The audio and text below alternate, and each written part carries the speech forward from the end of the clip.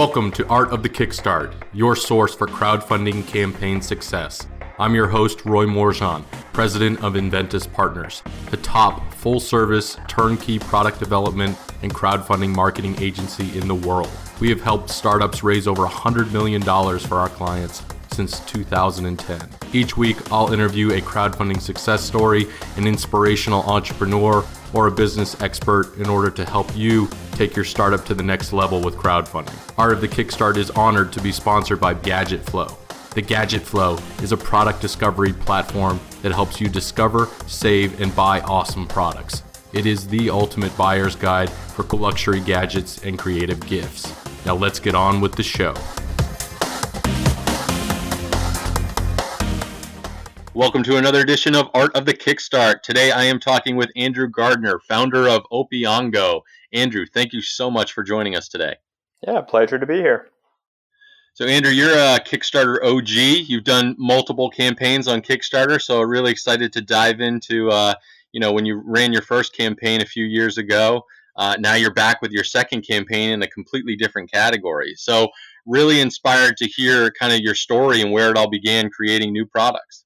Yeah, I can dive into that. So I guess the tent is where we are now. It's a tent that suspends between two trees, creating a flat surface. So it's a bit of a longer story, I suppose, but I used to work for a life jacket company as my original job. Actually, it was a co-op position coming out of school, industrial design school. And from that job, I actually ended up launching the pen, which was a bit of a random story. It was sort of the Polar Pen was a Kickstarter campaign that I launched in 2013. It was a pen made out of a bunch of magnets that snapped together, and actually took me out of designing life jackets and full time into selling this bit of a ridiculous little pen. But we were able to sell, we had a campaign that was over 800,000 with 14,000 backers. And every year now I go back to my old school and I talk about this project to my old industrial design program. And each year I pick a student out of that program to go back to my old job at the life jacket company for that original internship. Anyways, I picked my co-partner in the tent company to do the internship. I randomly picked up another job designing a military life jacket for my old boss, just for a side job. And Jacob and I just happened to be at Salus at the same time that year, and we're chatting about camping and swinging in hammocks. I had a hammock set up in my backyard between two trees, and the trees are a bit too far apart to actually string up a normal hammock. So I had my slack line set up between it and then my hammock dipping below. This is a pretty standard thing to do. Anyways, I was just telling him about that, and he's like, hey, I actually designed this slackline inspired tent that you need to check out. Anyways, he showed me this prototype that he had made as a high school project, and it was pretty good. He set it up, we set it up, I went inside, I'm like, man, this thing is awesome, we need to do this. And I had about 12 years of experience designing soft good products at that point. And I was like, I think we can make this happen and do a really good job. So that's sort of how the tent came about. So it wasn't my idea specifically; it's my partner's idea. And yeah, I've just jumped on board and we've made it a pretty big success here, I guess. Killer, man. So let's go back to 2013 when you were creating the Polar Pen. I mean, what inspired the creation of that product, and then what led to its amazing success? I mean, 14,000 backers on your first campaign, that's an incredible feat. Yeah, it's crazy. So I think there's a few things. The landscape, obviously, of Kickstarter back in 2013 was extremely different than it is today. But I suppose, funny enough, the Polar Pen wasn't actually my first attempt at crowdfunding. I had launched a pair of sunglasses on Indiegogo prior to the pen. And it was a complete failure. So, but what happened is I fell in love with crowdfunding at that point. And the sunglasses were something I had been working on probably for like 2 years prior to even knowing about crowdfunding. And it was sort of like a last ditch effort to see if we could actually make this happen. And it didn't work. It was a complete bust. And I think the main reason it was a bust was, well, A, I didn't know that much about crowdfunding at the time. And B, the glasses were never specifically tailored or designed for crowdfunding. I think the pen, I had done my research on crowdfunding, and it wasn't as much, hey, I love this pen, I want it for myself. It was more, hey, this product could do really good on this platform. So I actually designed, I think, the Polar Pen as a product for Kickstarter and the Kickstarter community. I think that's probably, one of the reasons for the biggest success. A lot of people ask me, like, why was it so successful? And I think people forget that, Kickstarter is a community of people, just like anywhere on the internet. And the same people are coming back and are looking for specific things in niche areas. And there were people coming back time and time again. At that time, there was people coming back for watches, and there was like a ton of wallets. I figured, a Pebble watch was a little bit out of my wheelhouse, and wallets were kind of a dime a dozen. So I kind of landed on a pen as being something I could do myself.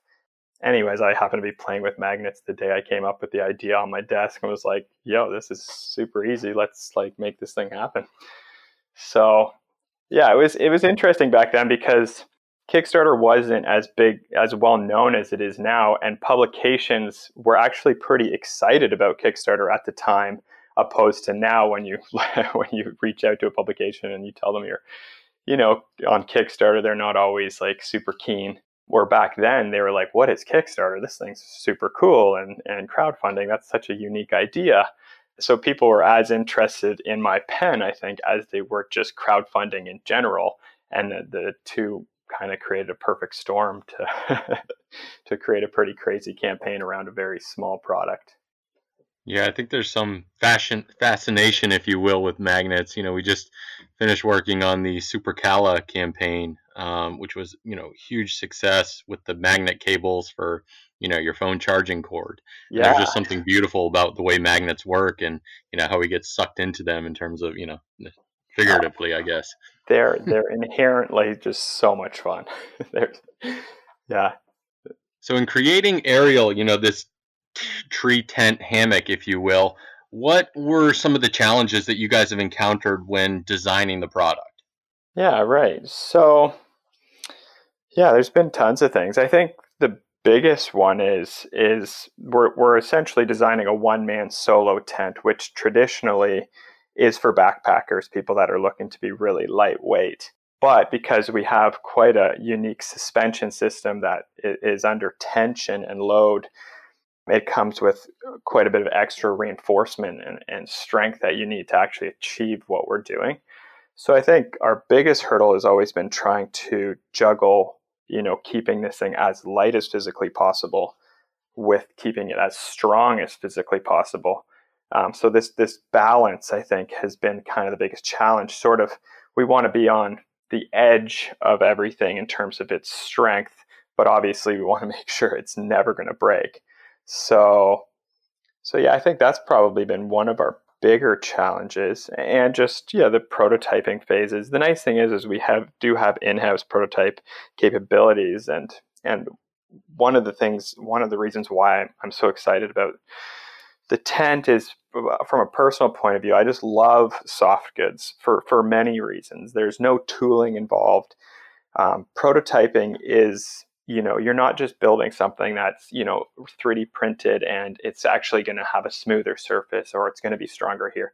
When you build something out of fabric, it is as good as that same product is going to be the final product. And I can make a prototype in a couple days, opposed to, having to get tooling made or wait for something to be shipped in from here or shipped in from there.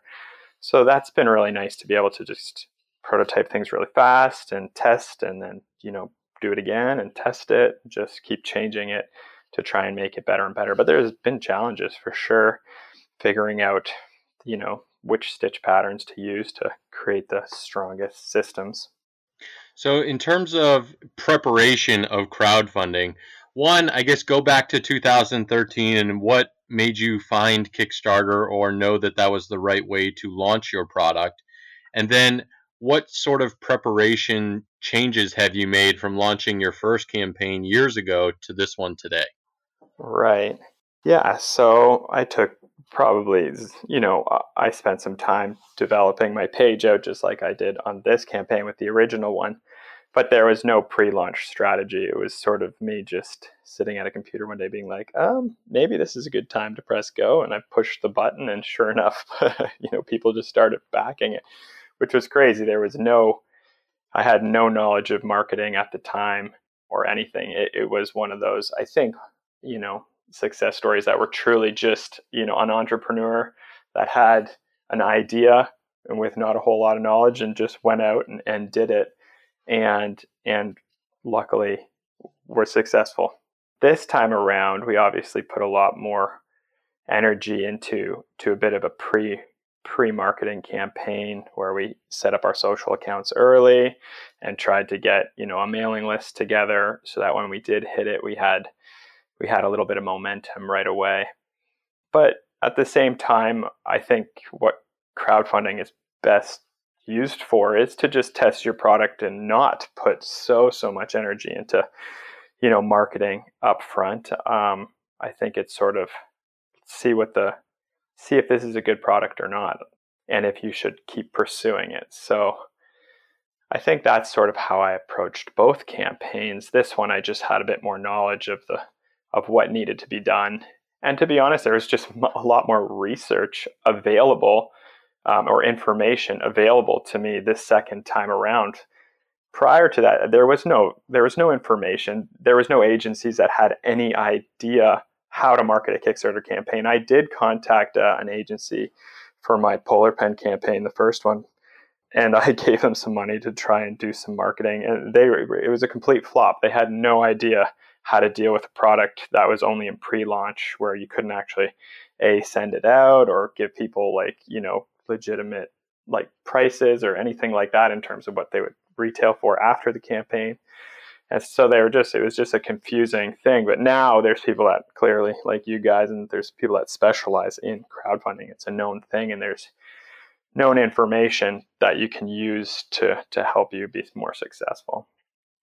Yeah, man. So in terms of the prep work on the Kickstarter campaign and then the launch, I know right now you guys are running traffic for yourselves. How are you going about deciding on where to find your target market and audience given the way the world is today? Yeah, so we've been as active as we can on Reddit and kind of some of the Facebook forums and stuff, and I think most of our traction has actually come from those areas. Reddit is it's a beautiful and scary place where you'll get a lot of the best information. You can get your product in front of a ton of eyes, but you also get your product in front of the most critical eyes. So I think we've tried to hit that and be as honest as we can with what we're trying to do here. I think it's cool too, because I do believe we have a very unique approach to the product that we're actually delivering here, where we're creating a kind of a hammock, and there's a huge hammocking community of campers. This is a big thing now to get off the ground and use hammocks between two trees for camping. But ours provides a flat, stable surface, which is very unique, and it's different, and it comes with some criticism, obviously, because it's different. But I think the community in general, it's just wow, this is a very new approach, innovative approach, and I think people are just genuinely excited to try it out and see if it's going to live up to the hype that we're trying to give it. And I genuinely do believe it is. I think the product actually is going to be better than what people think. Like the stability, it's a unique product. It is really cool, and the first time you get into it, it is a weird sensation where you just start this is not like a hammock. You can walk back into it, and it's stable. So if you're trying to get into a hammock, you kind of have to hold it and slide yourself sort of into it. But this, you can just back up into it and drop in, and it's really unique. So I think the communities have accepted us, and I think we've got a lot of traction through that. Can't remember if that was a question you asked, but Yeah.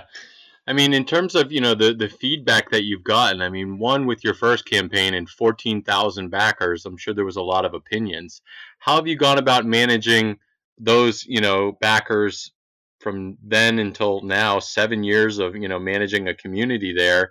And in terms of now with the new launch of the aerial campaign, how are they being involved in the process? Yeah, so funny enough, I haven't necessarily done a ton of cross marketing between the two products just because they are in such different worlds. Yeah, I had funny enough, obviously, as a Kickstarter, successful Kickstarter, you get tons of people asking to cross promote, cross promote, cross promote. And I have learned my lesson. I had a few friends that had products outside of the pen world, and I helped them promote through my old community. And it took a big backlash of people being like, this has nothing to do with magnets, has nothing to do with pens. What are you doing? So I've been a bit leery to just kind of blatantly plug a product to that community. So I haven't necessarily done that. But yeah, we have a great community over on the Polar Pen side. Yeah, we still sell pens, 6 years later. We've updated the product a little bit here and there. But for the most part, it's still the same pen, and we just keep selling them. Yeah, people have been good. It was a crazy, crazy campaign trying to deal with 14,000 people being like one guy, which is funny enough now that we've hit about 500 backers now on the aerial campaign. And I'm actually debating, I think this is probably enough. We've gone way past our expectations, definitely in the current climate with coronavirus. We were worried that it was even going to, we were even going to meet our funding goal. So we've gone well past that at like 900% funded or something right now. I think this amount of backers is actually kind of a nice, community of people that we can get the product out to. They can help us, find anything that might be wrong with it. We can fix any of those problems if there are for whatever reason. And it would just be a nice sample size to start with. So I'm actually looking at even potentially slowing down some of my marketing to not get too much bigger, because I know all the problems dealing with a mass amount of people all at once that all want their product all on the same day. It's different once you transition into normal sales where, sales come in and then you fill the product, and then those essentially customers are happy, and then you get new customers, and you have a more of an even transition. Anyways, I don't know if that was good, but Yeah, no, I mean, in terms of, switching gears a little bit, in terms of learning process, now that you've run campaigns, over the last 7 years, I can say, what have you learned throughout the whole process that you can, distill down to other entrepreneurs or startup founders that are looking to launch their innovation using Kickstarter as a means of validating their idea? yeah. So I guess I would say, keep things simple and have good design. I'm an industrial designer, so obviously design is my main focus.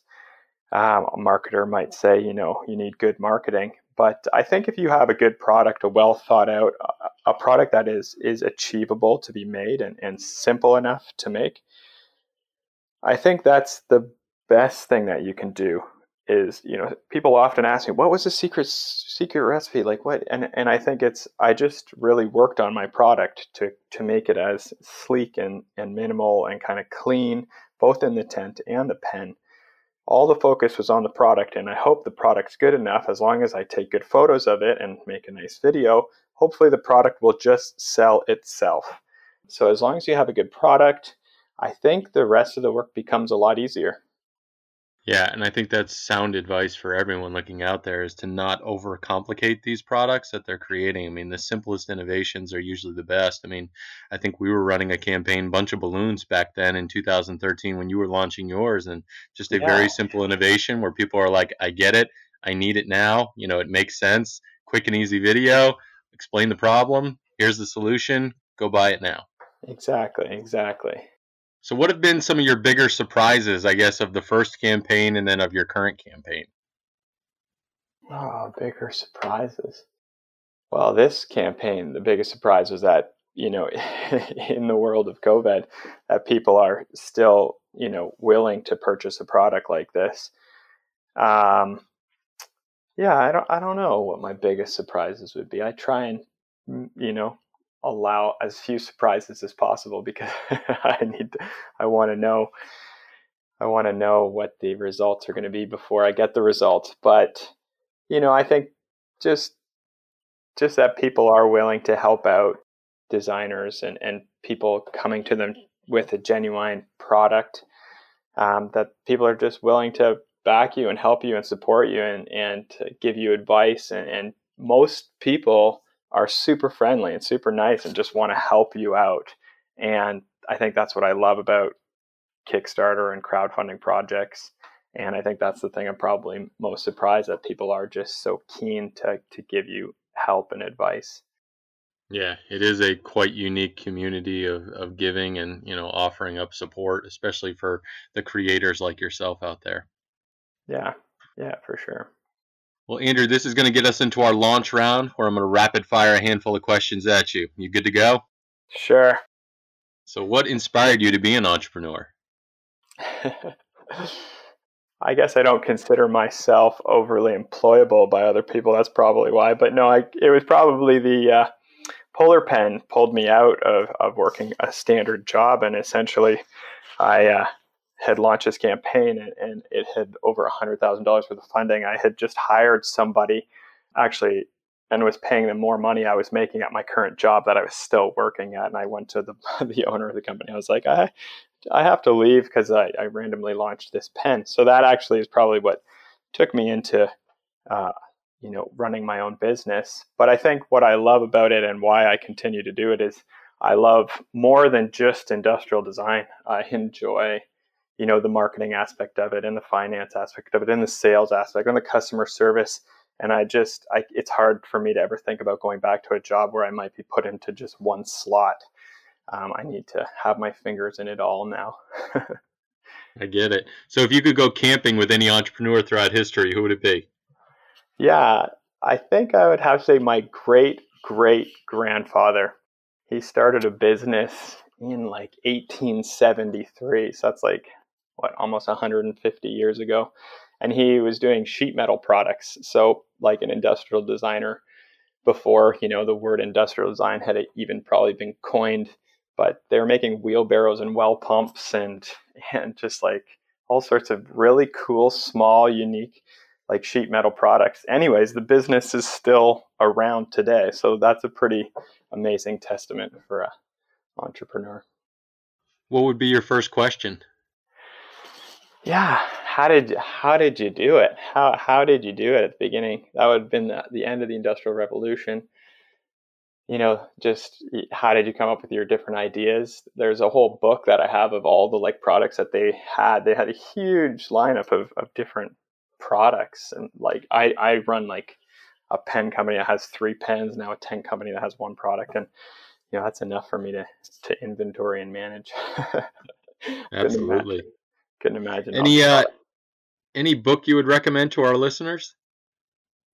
Well, I don't know if it's the world's greatest book, but the 4 Hour Work Week. I read that book. I actually won the Shopify Build a Business competition back in 2014, and one of the mentors they hooked me up with was Tim Ferriss. So just before meeting Tim Ferriss, I actually ended up reading his book, which I think might now be a little bit out of date, but back then was still very relevant, and it actually did guide my path for how I set up the pen business. I don't know if this is worth going into, but funny enough, I actually can't sell my pens in Canada, which is a long story that maybe I'll save you right now. But it forced me to outsource a lot of my, the manufacturing, the distribution and stuff of it. And I think that book really helped me kind of see how you can run a business literally just from home and outsource most of the work, which I didn't necessarily want to do, but I was sort of forced into doing. Interesting. Where do you see yourself in 5 years, Andrew? Camping out in the woods. Absolutely. All right. Well, last question, Andrew, and I'm excited to hear your answer on this one just because you've run a couple campaigns. So, what does the future of crowdfunding look like? Yeah, I believe it won't change that much. It might change names from Indiegogo to GoFundMe to Kickstarter. Like we might see new names for those over the years. But I think the idea of uh, some essentially an unknown, person or company going directly to the end user for their products or their idea isn't going away anytime soon. Pitching products to banks and trying to get money from VCs and stuff, that's challenging and doesn't lend itself to everybody's skill set. I think the best way is just get an idea, put it out there, and see if you can get it directly into the hands of the end user without having to deal with any middlemen. Sound advice. Well, Andrew, this has been awesome. This is your opportunity to give our audience your pitch, tell people what you're all about, where they should go, and why they should check you out.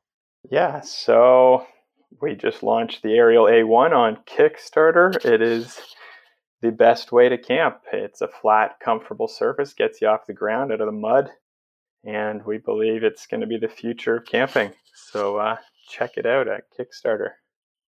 Awesome. Well, audience, thanks again for tuning in. Make sure to visit artofthekickstart.com for the notes, the transcript, links to the campaign, and everything else we talked about today. And of course, thank you to our crowdfunding podcast sponsors, The Gadget Flow and Product Type. Andrew, thank you so much for joining us today on Art of the Kickstart. Thanks so much for having me. Thanks for tuning in to another episode of Art of the Kickstart, the show about building a business, world, and life with crowdfunding. If you've enjoyed today's episode, awesome. Make sure to visit artofthekickstart.com and tell us all about it. There you'll find additional information about past episodes, our Kickstarter guide to crushing it, and of course, if you love this episode a lot, leave us a review at artofthekickstart.com/iTunes. It helps more inventors, entrepreneurs, and startups find this show and helps us get better guests to help you build a better business. If you need more hands-on crowdfunding strategy advice, please feel free to request a quote on inventuspartners.com. Thanks again for tuning in, and we'll see you again next week.